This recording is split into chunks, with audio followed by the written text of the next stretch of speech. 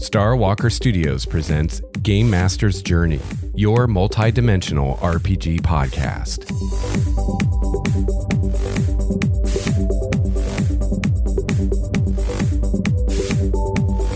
Hello, fellow gamer. Welcome to episode 142 of Game Master's Journey, your multi-dimensional RPG podcast. I'm Lex Starwalker.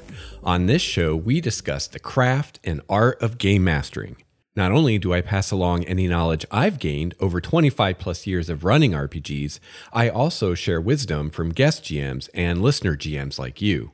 In this episode, I'll begin discussing Chapter 8 of the Player's Handbook, Adventuring, which includes travel pace, special types of movement, activities while traveling, falling, suffocating, vision, and light. But before I get to that, I want to let you know that I have recently made an update to my Patreon. So you hear me mention my Patreon pretty much every episode when I thank my awesome Tier 4 patron, Steve, for his continuing support of the show. But Steve isn't the only patron. I've got quite a few patrons. Producing this show takes a lot of work, and that work takes a lot of time, and time is money, friend. So I really appreciate it when listeners give a little back by supporting the show and helping me out and help me to continue doing this podcast that we all enjoy. So I've made some changes to the Patreon. Specifically, I have moved some of the higher tier rewards down to the tier 1 level. So the tier 1 level is only $5 a month. And for just $5 a month, which is about $1 an episode, you can get all of the following benefits.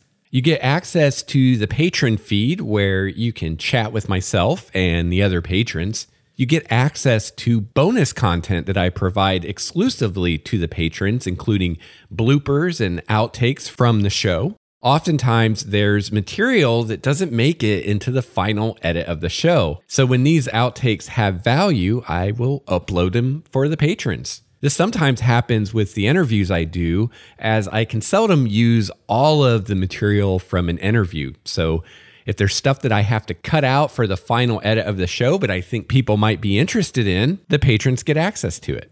You also get access to the Star Walker Studios Patron Cast, which is a special exclusive podcast that I do every month just for the patrons. Lately, my wife Nikki has been joining me on the Patron Cast, and we discuss just nerdy, geeky things that we're interested to that don't quite fit into the other podcasts I do. So stuff like science fiction and fantasy related movies, TV shows that we're into, all kinds of stuff. You also get access to the Game Master's Journey and GM Intrusions archives. The podcast feeds have only the most recent episodes in them. So patrons get access to all those older episodes that I've archived. So if you want to go all the way back to episode 1 of Game Master's Journey, you can do that. Or if you want to listen to GM Intrusions, which was kind of the prelude to Game Master's Journey, you can do that. So what's super cool is that patrons can access all of this bonus content via our own private RSS feed. So once you become a patron, you can subscribe to this feed just like you would subscribe to any podcast and easily download all the patron content into your podcast app of choice. Also, when you become a patron, I will thank you personally on a future episode of the show. So not only do you get all that super cool stuff for just $5 a month, but you also get the satisfaction of knowing that you're helping to support a show enjoyed by thousands of people. The patrons truly are the cream of the crop. So I hope that you'll become a patron today. You can find a link to my Patreon page over in the show notes at starwalkerstudios.com. Go check it out and feel free to explore all of the patron rewards. I have higher level tiers than tier 1 at the $5 level. But again, all the stuff I mentioned today, you get for just $5 a month. It's really a steal. And then you think of all the podcast content you're getting for free on top of that. And with the possible exception of really big, thick fantasy books, I don't think there's a form of entertainment out there where you get so much bang for your buck. So I hope you'll check it out. I mean, Come on, most of us spend more than $5 for a latte or a coffee or whatever, so help a brother out.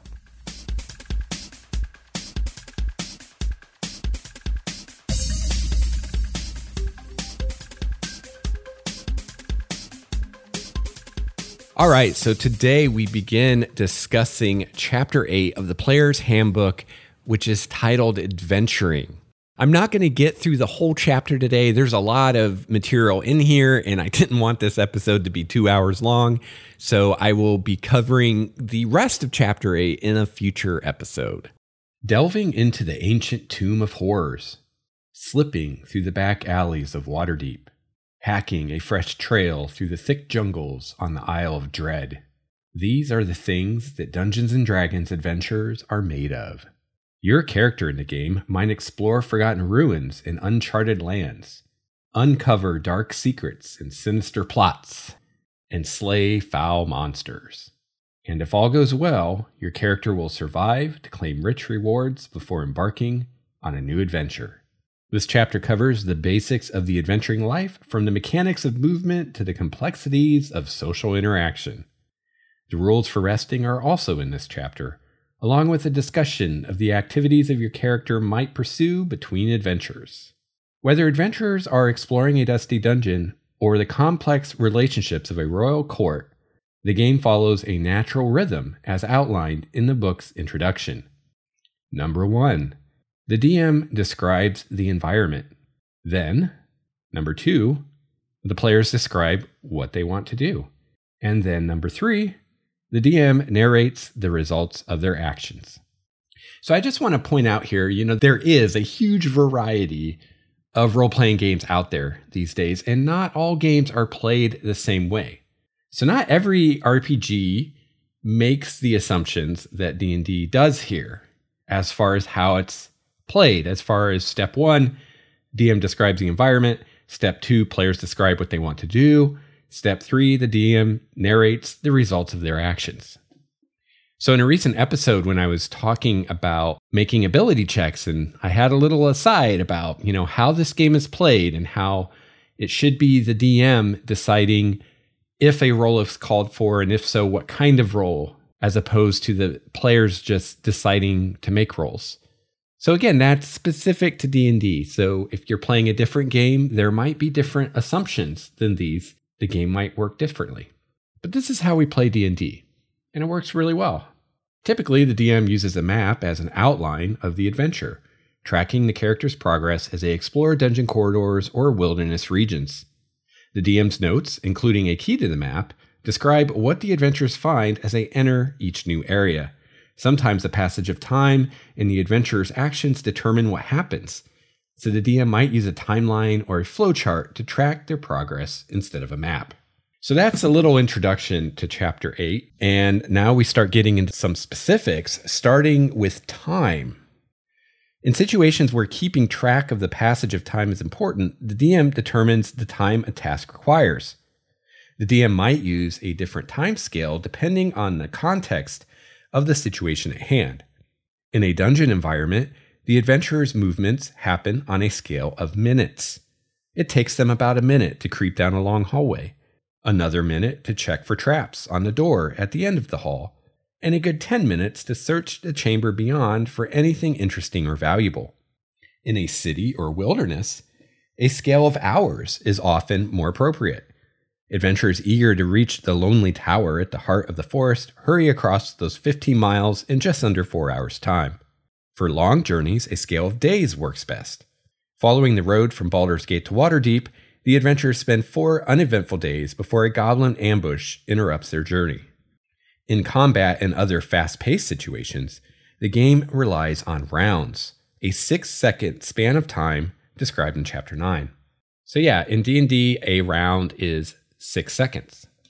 Now that might seem like kind of an odd number, but the nice thing about 6-second rounds is a minute is 10 rounds, 60 seconds.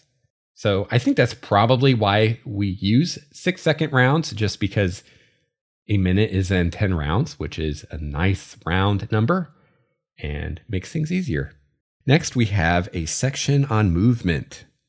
So it makes a good point here that as the game master, you can summarize the movement of the PCs without having to calculate exact distances or travel times. For instance, you travel through the forest and find the dungeon entrance late in the evening of the third day. And even if you're in a dungeon, if it's a particularly large dungeon or a cave network, the GM could summarize movement between encounters. As in, after killing the Guardian at the entrance to the ancient dwarven stronghold, you consult your map, which leads you through miles of echoing corridors to a chasm bridged by a narrow stone arch. So a way that I often think of this is I draw a parallel here to movies and television shows. As the DM or the GM, you decide where the camera goes. You decide when scenes begin and when they end. So just as, in most TV shows, you don't normally have scenes where characters are doing mundane things like going to the bathroom or cooking dinner unless there's important dialogue that happens. The same way in a D&D game, you can skip over things that are interesting or aren't important. You can skip ahead to the next interesting part of the story. So now we're going to get a little more specific in this topic of movement, and we have here speed. Every character or monster in D&D has a speed. So for most PCs, that's going to be 30 feet. And that is the distance that the character or monster can walk in around. This number assumes short bursts of energetic movement in the midst of a life-threatening situation. So again, your speed characteristic on your character sheet is really most useful in a combat or some other situation where you're tracking time by the round. In other situations, there's better ways to handle figuring out how long it takes the characters to go from A to B than using their speed. So that brings us to travel pace. So when traveling, a group of characters can move at a normal, fast, or slow pace, as shown on the travel pace table, which is on page 182 in Player's Handbook.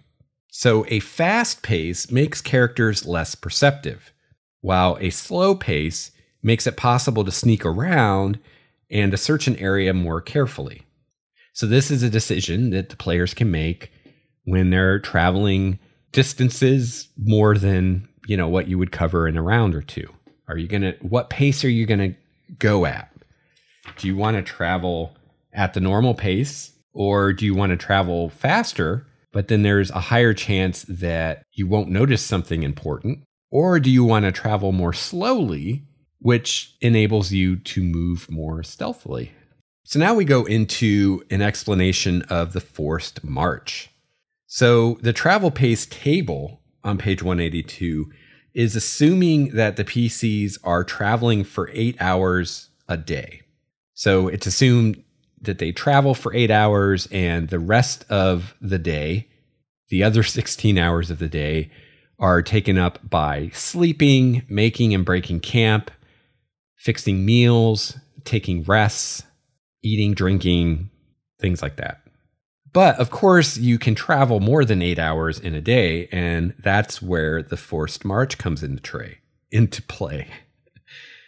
So when your player characters want to push on past the 8-hour normal travel time per day, you can rely on these forced march rules. So for each additional hour of travel beyond 8 hours, the characters cover the distance shown in the hour column for their pace. So if we go and we look at this table on the next page, the travel pace table, we see, for example, under the normal pace, in a minute, they can travel 300 feet. In an hour, they can travel 3 miles. Or in a day, they can travel 24 miles. And you notice that the day value is 8 times the hour value. So you travel 3 miles an hour for 8 hours, you're going to travel 24 miles. So what this is saying is, as soon as the player characters want to go beyond the 8 hours, you just use this hour column per hour. So let's say they're traveling normal pace for 8 hours. So they travel 24 miles and then they want to keep going. Each additional hour, they travel another 3 miles, assuming they're keeping that normal pace. So this is what we mean by a forced march. And when the players undergo a forced march, each hour they travel the distance in the hour column on that table, as we just discussed. And at the end of each hour of the forced march, the PCs must make a Constitution saving throw. The difficulty of the saving throw is 10 plus 1 for each hour past 8 hours. So after that first hour of forced march, which would be your 9th hour of travel that day, it would be a DC 11 saving throw. And then it goes up by 1 every hour after that. On a failed saving throw, a character suffers 1 level of exhaustion. So let's take this opportunity to talk a little bit about exhaustion. Exhaustion is a condition, and the conditions are in Appendix A of the Player's Handbook. If you have the official D&D DM screen, then the conditions are on that screen, and it's very handy having them on the screen. However, if you don't use the DM screen, if I could talk, spit it out, Lex. If you don't use that, I would highly recommend in some way bookmarking Appendix A in the Player's Handbook, because you will be using this a lot. This tells you all the conditions, like deafened, frightened, grappled, incapacitated, blinded, charmed, paralyzed, invisible, petrified, etc. So you'll be using this a lot. You'll be referring to this a lot.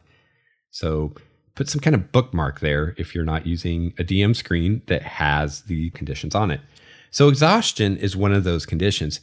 And exhaustion is a really cool mechanic that I enjoy in 5th edition. And it's a mechanic that I don't think is used enough, at least in the core books. We don't refer to exhaustion a whole lot.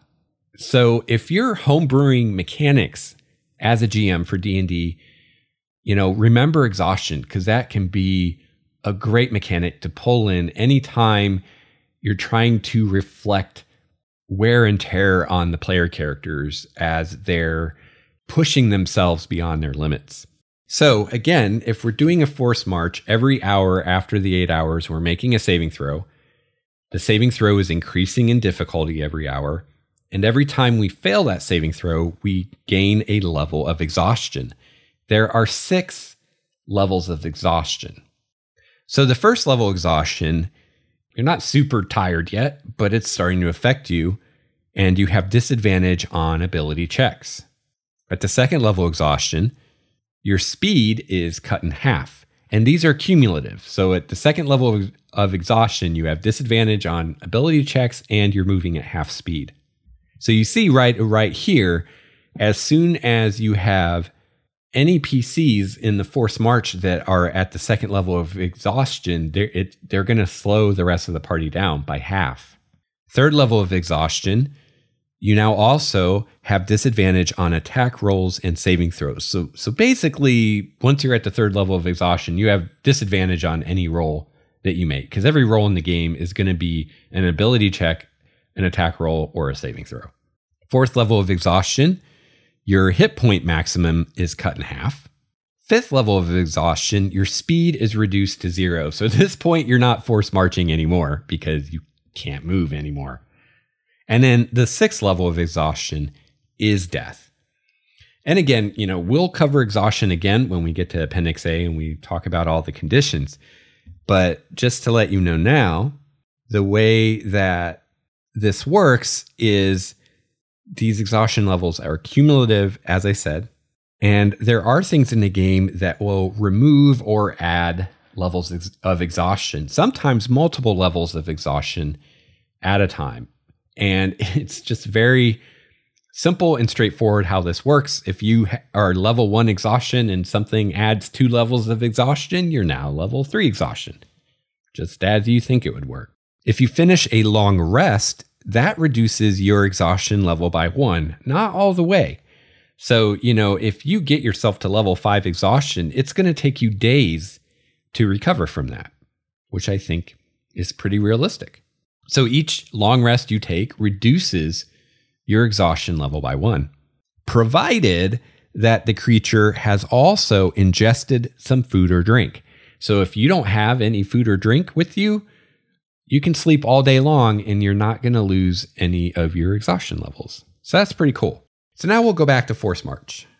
Just wanted to share exhaustion with you because, again, there's not a lot of things in the game that directly involve exhaustion. So it's not uncommon for DMs to not even be aware of it or not really know how it works. So there we go. There's the Force March. Very easy to handle. So let's give you another example. Let's say that you're doing the fast travel pace, which means that you're traveling 30 miles a day, 4 miles per hour. You travel your 8 hours, which is 30 miles. And now you're going to force march. So every hour that you force march, you'll travel an additional 4 hours. Now you notice here, we don't have the mathematical relationship between the hourly and the daily travel that we do at the normal pace. Normal pace, 3 miles an hour, 24 miles a day. 3 miles an hour at 8 hours is 24 miles. It's 3 times 8 equals 24, right? Well, with a fast pace, we're going 4 miles an hour, but in a day, we only go 30 miles. 4 times 8 would be 32 miles. So it doesn't have that nice, neat relationship of, your daily travel is exactly 8 times your hourly travel. Same thing with the slow pace. It's 2 miles an hour, but 18 miles per day. So I'm not sure exactly why they did it that way. It's interesting. If you have any theories, let me know. I'd love to hear your theories. So while we're talking about travel pace right now, I'm skipping ahead a little bit, but just to let you know, traveling at the fast pace, you have a -5 penalty to passive wisdom perception scores.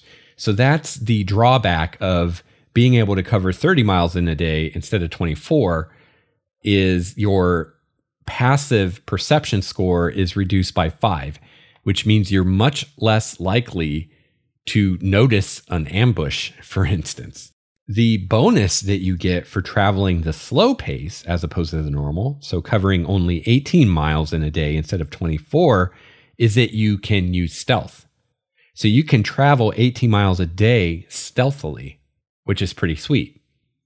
Now, DMs, personally, if I had PCs doing this, instead of having them make a stealth roll, I would use their passive stealth score for this and check that against the passive perception scores of any NPCs or monsters that they might come across to see whether they sneak by or not.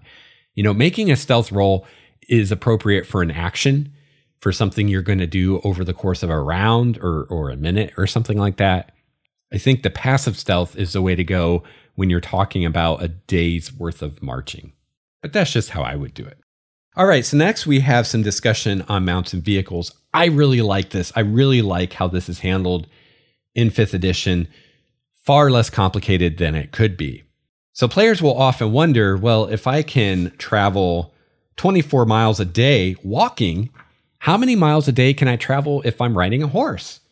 And the answer to that is really simple. It's the same, 24 miles. So let's see what the PHB has to say about this. For short spans of time, up to an hour, many animals move much faster than humanoids. A mounted character can ride at a gallop for about an hour, covering twice the usual distance for a fast pace. So, if you have PCs and maybe they're galloping away from the city, very, very epic moment, right? And you want to know how far can they get during that hour that they can gallop, then you would look at the fast pace, which is 4 miles an hour, and you would double that. So in that hour of galloping their horses, they travel 8 miles. Very simple. Now, again, that's only for an hour. They can't do that for 8 hours. You can't gallop a horse for 8 hours. I don't know a lot about horses, but I'd be willing to bet you can't even gallop a horse for an hour. But hey, this is a game. It's not a reality simulator, so that's fine. So, mounted character can ride at a gallop for an hour, covering twice the usual distance for a fast pace. If fresh mounts are available every 8 to 10 miles, characters can cover larger distance at this pace, but this is very rare except in densely populated areas. So basically, this would be a situation where The character can ride a horse at a gallop for an hour and then change horses, right? And this would be a fresh horse. This wouldn't be like another horse that they have with them that's also running at a gallop to keep up. So maybe you're in a city, or you've got something set up like the Pony Express where there are fresh horses every 8 miles, then that could work and you could keep that pace going if you're switching horses every hour. But that's going to be the exception, not the rule. Characters in wagons, carriages, or other land vehicles choose a pace as normal. So you choose fast, normal, or slow pace, with the benefits or drawbacks thereby. Characters in a waterborne vessel are limited to the speed of the vessel, see Chapter 5. And they don't suffer penalties for a fast pace or gain benefits from a slow pace. Again, that makes sense. They're riding on a ship or something like that. Depending on the vessel and the size of the crew, ships might be able to travel up to 24 hours a day.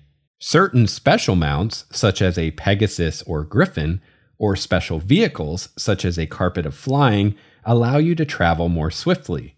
The Dungeon Master's Guide contains more information on special methods of travel. So we'll cover that when we get to the DMG. So what this doesn't say explicitly, you kind of have to read between the lines here, or you kind of have to go by what is said and what isn't said. But what isn't said explicitly is that unless you're talking about galloping a horse for that 1 hour you can gallop, your travel pace is not affected by whether you're walking or riding a horse. It's the same for how much you can cover in a day. And really that makes sense. You know, if you're riding a horse, horses really don't walk much faster than humans do. And if you're going to be riding a horse for 8 hours, most of that 8 hours you're going to be walking. The horse can't run at a gallop or a canter or a trot for 8 hours. So you can just kind of hand wave that, you know, if they're riding a horse or they're riding mules, it doesn't matter. You can also hand wave the difference in the speeds of player characters. So it doesn't matter if you're talking about a human with a speed of 30 or a dwarf with a speed of 25, travel pace is the same. It doesn't matter. And it doesn't really explain it here. I think it has more of an explanation for the reasoning behind this in the Dungeon Master's Guide, which we'll get to eventually.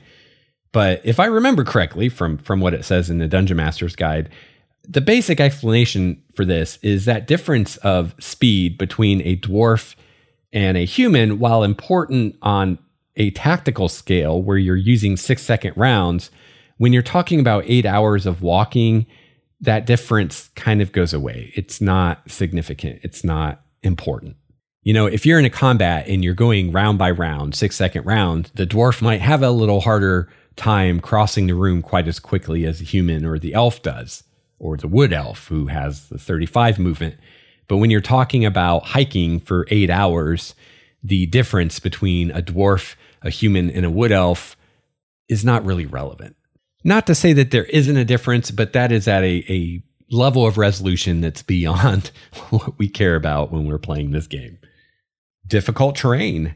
The travel speeds given in the travel pace table assume relatively simple terrain, roads, open plains, or clear dungeon corridors. But of course, adventurers often face dense forests, deep swamps, rubble-filled ruins, steep mountains, and ice-covered ground, all considered difficult terrain. So again, we're not going to have different modifiers for different types of terrain. It's either normal or difficult. If it is difficult terrain, then you move at half speed, exactly the way difficult terrain works on the tactical scale of rounds. You move at half your speed. So you can only cover half the normal distance in a minute, an hour, or a day on the travel pace table. We then have some discussion of some special types of movement. So we have climbing, swimming, and crawling. So when you're climbing or swimming, each foot of movement costs 1 extra foot or 2 extra feet in difficult terrain, unless a creature has a climbing or swimming speed. So it's really, it's really simple. It's basically if you're climbing or you're swimming, you can go half as far as you normally could. Unless, of course, you're in difficult terrain, then it's a third as far. At the DM's option, climbing a slippery vertical surface or one with few handholds requires a successful strength athletics check. Similarly, gaining any distance in rough water might require a successful strength athletics check. Now, I just noticed something here that I never noticed before. The heading of this paragraph is climbing, swimming, and crawling. However, there's no mention whatsoever of crawling in the paragraph. But I think it's a fairly safe assumption if we say that they meant to include crawling with climbing and swimming when they were saying that each foot of movement costs 1 extra foot or 2 extra feet if it's difficult terrain. So I think it's a pretty safe guess to say that when you're crawling, it's the same deal as when you're climbing or swimming. Each foot of movement costs an extra foot or 2 feet if you're in difficult terrain. Next, we have jumping. And this is, if you're in a situation when you need to know how far or how high a PC can jump, here you go on page 182. It's pretty easy to figure out, especially compared to some previous editions, how this was handled. So when you make a long jump, you can jump a number of feet up to your strength score if you move at least 10 feet on foot immediately before the jump. So basically, you're getting a running head start. If you're getting a running head start, you can jump a number of feet equal to your strength score. If you're making a standing long jump, you can only leap half that amount. So if your strength is 16, if you get a running start, you can jump 16 feet. If you don't get a running start, you can jump 8 feet. And again, I'm saying running start because that's how we say it, but you don't technically have to be, quote, running. You just need to use 10 feet of movement before you jump. Either way, each foot you clear on the jump costs a foot of movement. So you can't game the system and get extra movement by jumping. Every foot that you jump takes movement. Kind of makes sense. So this is assuming that the height of your jump doesn't matter, like you're jumping across a stream or a chasm.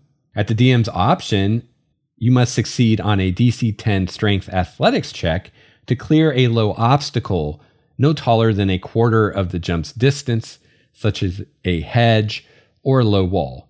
Otherwise, you hit the obstacle. Now, when you jump, if you land in difficult terrain, you must then succeed at a DC 10 dexterity acrobatics check to land on your feet. If you fail that check, you land prone. So that's kind of a nice kind of corner case there to keep in mind, that could definitely come into play, especially during a combat. If you're jumping and you're landing in difficult terrain, then you got to make that dexterity acrobatics check or you land on your ass, basically.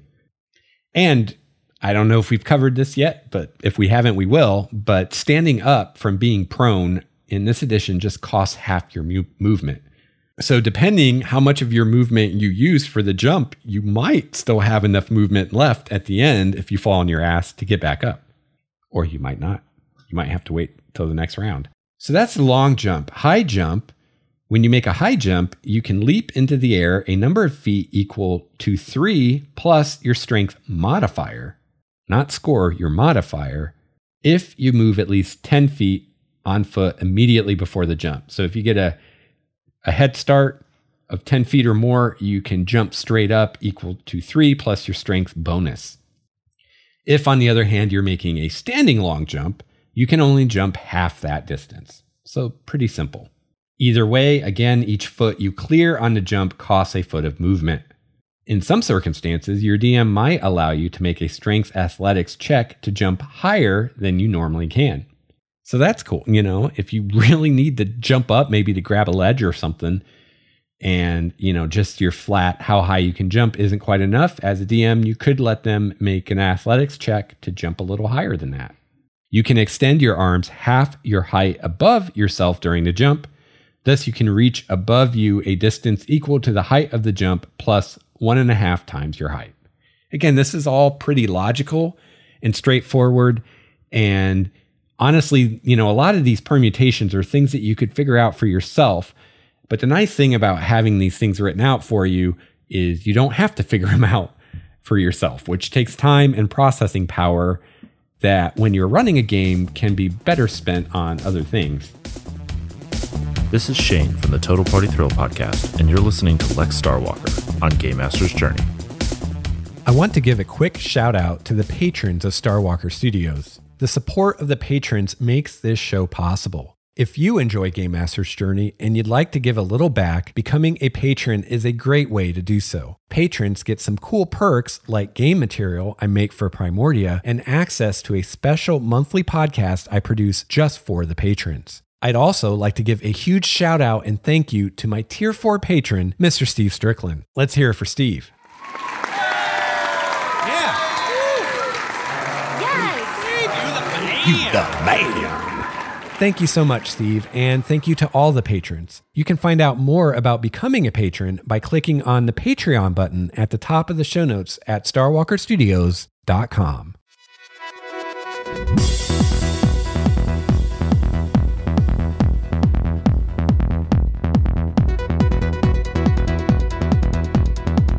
So now we'll talk about activities while traveling. So first of all, it suggests that as a DM, you ask for a marching order when player characters are traveling. And, if you're doing theater of the mind, then a marching order is a great thing to have just all the time. Now, this is simplified from the way we used to do it back in the day, where we literally had, if you have 6 player characters and you have a marching order 6 spaces long or whatever. Instead, in 5th edition, this is simplified into saying that you have 3 ranks, a front rank, 1 or more middle ranks, and the back rank. Characters in the front and back ranks need enough room to travel side by side with others in their rank. When space is too tight, the marching order must change, usually by moving characters to a middle rank. And the reason that we're not worrying about the middle rank as far as how many ranks that actually is because it doesn't really matter. But the front and the rear rank do matter, because if you're in the front rank and something's ahead of you, you're going to encounter it first. Similarly, if you're in the rear rank and something's behind you, you're going to encounter it first. In the middle, it doesn't really matter. And corner case, if there are fewer than 3 ranks, they are a front rank and a back rank. If there's only 1 rank, it's considered a front rank. Stealth. When traveling at a slow pace, the characters can move stealthily. As long as they're not in the open, they can try to surprise or sneak by other creatures they encounter. And I think this is going to be a recurring theme on these episodes. You can't do the impossible. As the GM, it's totally okay and it's good to say that certain things are impossible. Sure, this is a fantasy world, and sure, it's a game, but you still can't do things that are impossible. If you don't have a fly speed, you can't fly, right? If I jump out of a 3rd-story window, it doesn't matter how well I roll on my jump, I'm not going to fly. I'm going to fall. So, one of those impossible things that you can't do is be stealthy and unobserved if you're completely out in the open, because there's nowhere to hide. Now, if you have an invisibility spell, that's different. Next, we have noticing threats. Use the passive wisdom perception scores of the characters to determine whether anyone in the group notices a hidden threat. So this is a case where most often your PC's passive wisdom perception score is going to be contested by an active stealth roll by your NPC. Because again, this passive score is representing just your level of awareness over an 8-hour march, where an NPC setting an ambush and hiding, that hiding is an action, right? It's a specific thing that they do in a specific point of time. It's not representing a continuous effort over a long span of time. Because once you make yourself a good hiding spot, all you have to do is not move and not make noise to remain hidden. It's not like you have to keep hiding yourself. The DM might decide that a threat can be noticed only by characters in a particular rank. And this is usually how I do it. So, if they're traveling and something ahead is hiding, only the front rank gets a chance to notice that. Because by the time the middle rank would have a chance to notice, it no longer matters because the front rank has been ambushed at that point. Same thing if something's sneaking up on the party from behind, only the back rank has a chance to notice that threat. So the book says, for example, as the characters are exploring a maze of tunnels, the DM might decide that only those characters in the back rank have a chance to hear or spot a stealthy creature following the group, while characters in the front and middle ranks cannot. And again, it just makes logical sense. And again, while traveling at a fast pace, characters take a -5 penalty to their passive perception scores to notice hidden threats. Encountering creatures. If the DM determines that the adventurers encounter other creatures while they're traveling, it's up to both groups to decide what happens next. Either group might decide to attack, initiate a conversation, run away, or wait to see what the other group does. Surprising foes. If the adventurers encounter a hostile creature or group, the DM determines whether the adventurers or their foes might be surprised when combat ends. See Chapter 9 for more about surprise. So one thing that I will point out here, there's a very important piece of information or a very important little system that is missing from both the player's handbook and the DMG, which is encounter distance. Now, this is something I remember from way back in the day running 2nd edition, where when you have an encounter, there's a roll you can make that is modified by the terrain and things like that help you decide how far these two parties are from one another when you roll initiative and combat or whatever begins. I don't know why this is not in the player's handbook or the DMG. If it is, if you found it, let me know, because I've never been able to find it. I can only assume it was an oversight. It is, however, on the official Dungeon Master screen for D&D. So if you have that, check out your Dungeon Master screen. There is a little chart for encounter distance where if you need to know how far the PCs are from the NPCs or the monsters when combat starts, you can make a roll and consult that and figure that out really easily. So that's very handy. All right, now here's another really cool little section that I think many of us probably overlook or forget about, but is very helpful when it comes to traveling.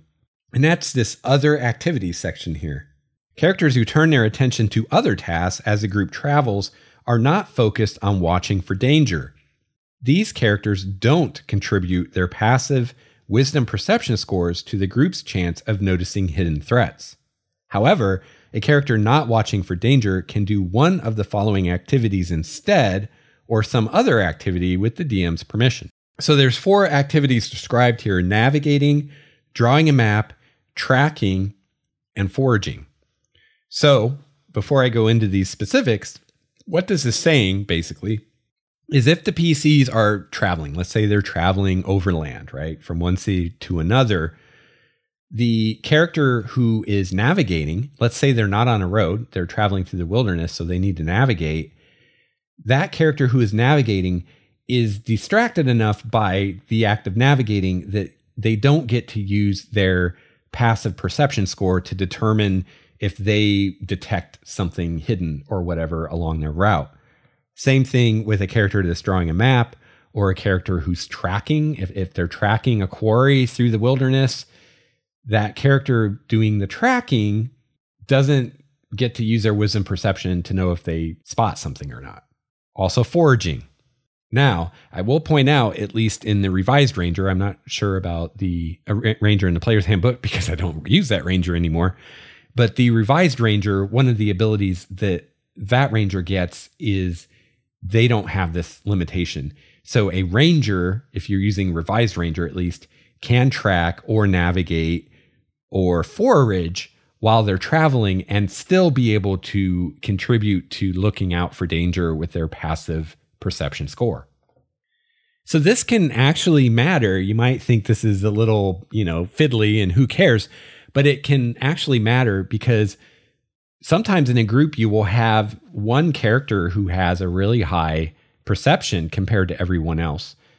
But if they're tracking someone or navigating or something like that, and they're not a ranger, and that character is the one doing the tracking or the navigating or the foraging or whatever, then you're not using their super high passive perception to determine if the group notices something. You're using the other character scores, which may be significantly lower. So it can matter.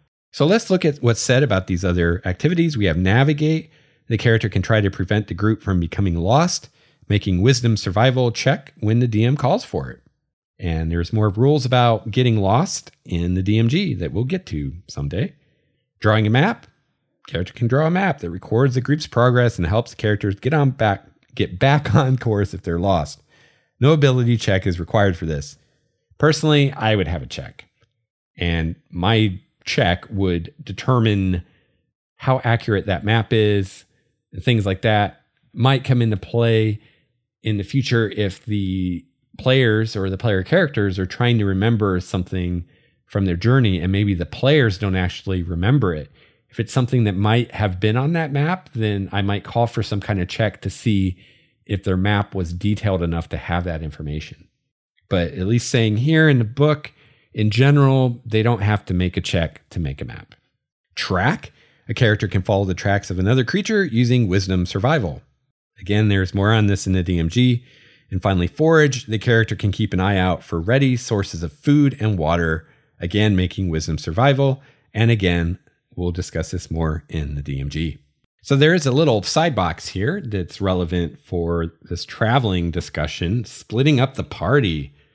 So this is just basically saying that if you're in a situation where the party splits up, each of those smaller parties will have their own front, middle, and back ranks. Pretty obvious, I think. All right, so now we have a section on environment. So here are some other miscellaneous systems. We've got falling. Creatures who fall take 1d6 bludgeoning damage for every 10 feet of the fall to a maximum of 20d6. So that's representing terminal velocity, basically. You can only fall so fast, and once you hit terminal velocity, you stop accelerating. So in D&D terms, the maximum damage you can take from a fall is 20d6. The creature lands prone unless it avoids taking damage from the fall. So that's pretty cool. So if you fall and somehow you don't take any damage, you don't land prone. Now, personally, if a PC falls, takes damage, and is not knocked unconscious by the damage, I would probably let them make an acrobatics check, a dexterity acrobatics check to not land prone. But again, that's my own little house rule. That's, not in the book. Suffocating. Hey, here's a handy thing to know about. Not something you need to know all the time as a DM. You might run an entire campaign and never have to use this, but can come in handy if you're going to have to deal with suffocation. So I've talked before on the show about, thinking about any definite kind of systems like this that are going to come up in a session when you're doing your prep. So if I'm getting ready to run a session and I think there's a good chance that suffocation, drowning, things like that might come into play, then I would review something like this so that I have it fresh in mind, maybe even write the system itself on a Post-it note, put it on my GM screen or somewhere easily accessed. So when it comes up, I either have it memorized or I have it handy so I don't have to waste a bunch of time finding the rule. So a creature can hold its breath for a number of minutes equal to 1 plus its Constitution modifier, minimum of 30 seconds. So if your Constitution modifier is -1, 1 plus -1 is 0, but it's a minimum of 30 seconds. So there you go. When a creature runs out of breath, it can survive for a number of rounds equal to its Constitution modifier, minimum 1 round. At the start of its next turn, it drops to 0 hit points and is dying. So here's an example.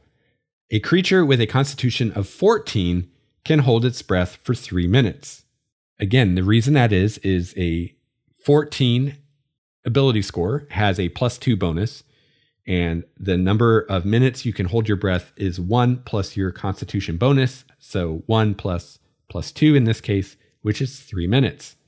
After that 3 minutes, the creature starts suffocating, at which point it has 2 rounds to reach air before it drops to 0 hit points. And again, we know it's 2 rounds because once you're suffocating, you can survive for a number of rounds equal to your Constitution modifier. Creature has a Constitution 14, so that's a +2 modifier. So in this example, this person with Constitution 14 +2 modifier can hold its breath for 3 minutes, and then after that, it starts suffocating, and that will take 2 rounds before it then drops to 0 hit points. And then you're making death saving throws. Vision and light.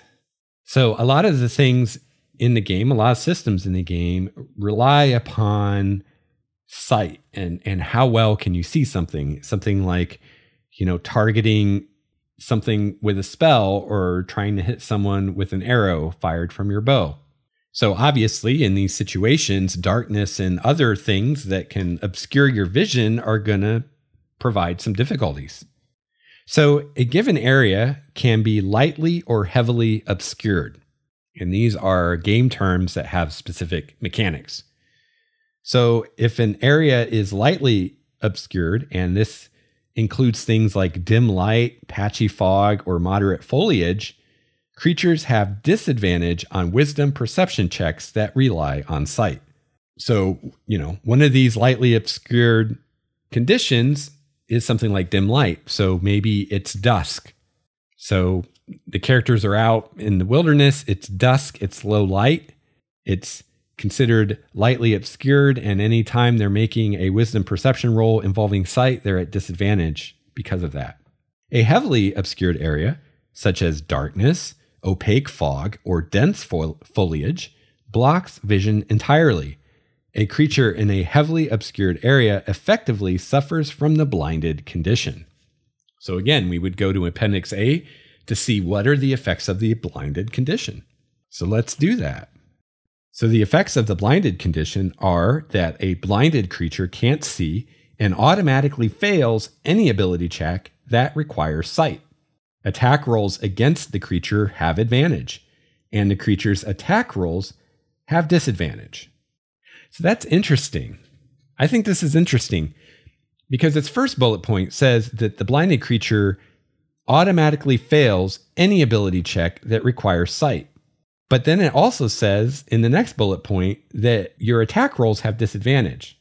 So these might seem to contradict each other, but I don't think they really do. For instance, let's take an example. Let's say my character is blinded because I'm in a heavily obscured area. It's dark. I don't have dark vision, so it's heavily obscured. I'm considered to be blinded, and I want to try to shoot an enemy with my bow. If I were the DM in this situation, I would say that if that enemy is holding still, not making any noise that I could perceive, it's impossible. You don't even get to make an attack roll because you can't see. There's no way you could know where that enemy is.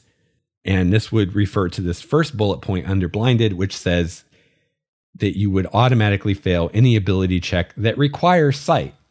If, on the other hand, maybe this enemy is moving through underbrush and making some noise, then you would not automatically fail at trying to shoot it with your bow because this attack roll no longer completely relies on sight because you do have some sounds to give you an idea where this thing is.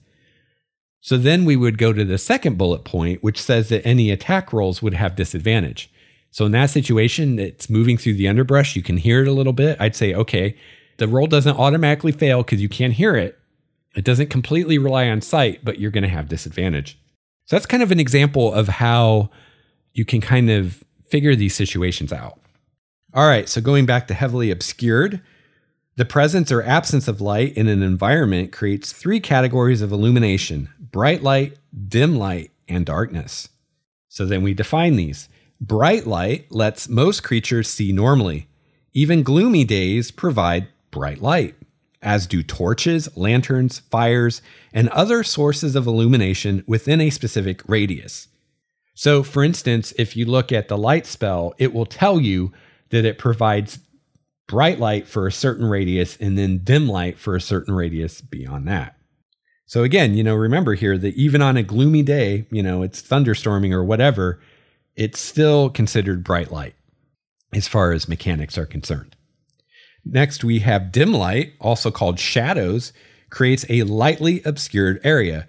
So then, we're referring to this lightly obscured. So if it's dim light, it's considered lightly obscured, which means that you have disadvantage on wisdom perception checks that rely on sight. An area of dim light is usually a boundary between a source of bright light, such as a torch, and the surrounding darkness. The soft light of twilight and dawn also counts as dim light. A particularly brilliant full moon might bathe the land in dim light. So if it's, the sun's going down or the sun's coming up, that's dim light. If it's a bright full moon in the middle of the night, that could be dim light. And I think another possibility would be if you are in a forest during the day, but it has a very heavy canopy, you could, as a DM, rule that is dim light as well. It's up to you. Whatever seems reasonable and logical. Next, we have darkness. Creates a heavily obscured area. Characters face darkness outdoors at night, even most moonlit nights, within the confines of an unlit dungeon or a subterranean vault, or in an area of magical darkness. So again, we're saying if it's a particularly bright full moon on a clear night and you're not beneath a canopy of trees, you could, as a DM, say that that's dim light. But other than that very specific circumstance, even a moonlit night is still considered darkness. And I would say even if it's a super bright full moon on a cloudless night, if you're beneath a canopy of trees, that would still be darkness. Because I've been in the woods at night without a flashlight. It's fucking dark. All right, next, blind sight. A creature with blind sight can perceive its surroundings without relying on sight within a specific radius. And that's how it works. Certain creatures in the game will tell you this creature has blind sight, 60-foot radius, for instance. Creatures without eyes, such as oozes, and creatures with an echolocation or heightened senses, such as bats and true dragons, have this sense. Next, we have dark vision. Many creatures in the worlds of D&D, especially those that dwell underground, have dark vision. For instance, dwarves and elves have dark vision. Within a specified range, a creature with dark vision can see in darkness as if the darkness were dim light. So, again, this is very specific. So it's saying if you have dark vision and you're in total darkness, it's considered dim light for you. Which again, if we refer back to dim light creates a lightly obscured area. So if you're using dark vision in total darkness, it's lightly obscured, which means you have disadvantage on wisdom perception checks that rely on sight. Now, this is something I just realized myself doing this right now. This is something I haven't been doing. So your elves and dwarves in a dungeon or anywhere else, it's totally dark. They're using dark vision. They have disadvantage on wisdom perception that relies on sight. I have not been doing that. I will start doing that. And again, that's within the range of dark vision. So, elves and dwarves usually have a dark vision of 60 feet. So that means if something's within 60 feet, they have disadvantage on their wisdom perception check to see it. But if it's farther than 60 feet away, then it's considered to be darkness, which is heavily obscured. So there you go. However, the creature can't discern color in darkness, only shades of gray. So this can be relevant. If your elf or dwarf is in full darkness and observing something, they can't see any colors.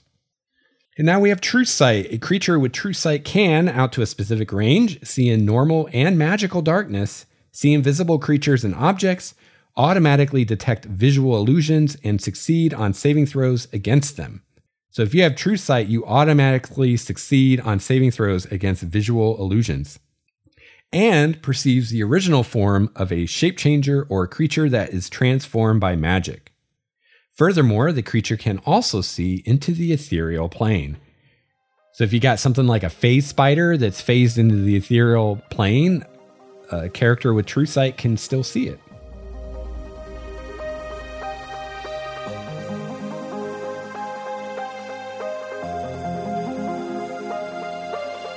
All right, well, that is going to wrap up episode 142 of Game Master's Journey. Thank you so much for joining me on the journey today. Really appreciate you downloading and listening to the show. Again, I hope that you'll head over to the show notes at starwalkerstudios.com and click the Patreon button at the top of the show notes and check out my Patreon page and see all the cool stuff you can get for $5 a month. I really appreciate the support of the patrons. You guys keep me going. You guys keep the show going, and, I got to eat. Sometimes, at least. So also at the website, starwalkerstudios.com, you can find all of the ways that you can get a hold of me if you'd like to give me feedback on the show or ask a question or propose a possible future topic. There are lots of ways you can get a hold of me on the website. I have Twitter, Google+, Facebook. I have boards on Pinterest where I collect fantasy and science fiction art. I have a YouTube channel where I produce actual play videos. I have a voicemail number for Game Master's Journey, so you can actually call me and leave a message. And if your feedback or question is enlightening and entertaining, you might even hear your message on the show. You can also find a link to the Game Master's Journey community where you can share ideas and thoughts with other listener GMs. And finally, as I already said, you can find a link to my Patreon page, and there are other ways that you can support the show too, in addition to becoming a patron. I have a nice bright pink donate button on the website, so you can make a one-time donation if that's more your speed. And another great way that you can help support the show is using my Amazon referral link, which you'll find on the support page on the website. You can click that link and go do your shopping on Amazon, and it won't cost you a dime extra or even a penny extra, but it really helps out Star Walker Studios when you use that Amazon referral link. So you can find all this stuff and more at starwalkerstudios.com. So I hope you have a chance to play your favorite RPG this week. I'll be back soon with another episode of Game Master's Journey. Until then, game on.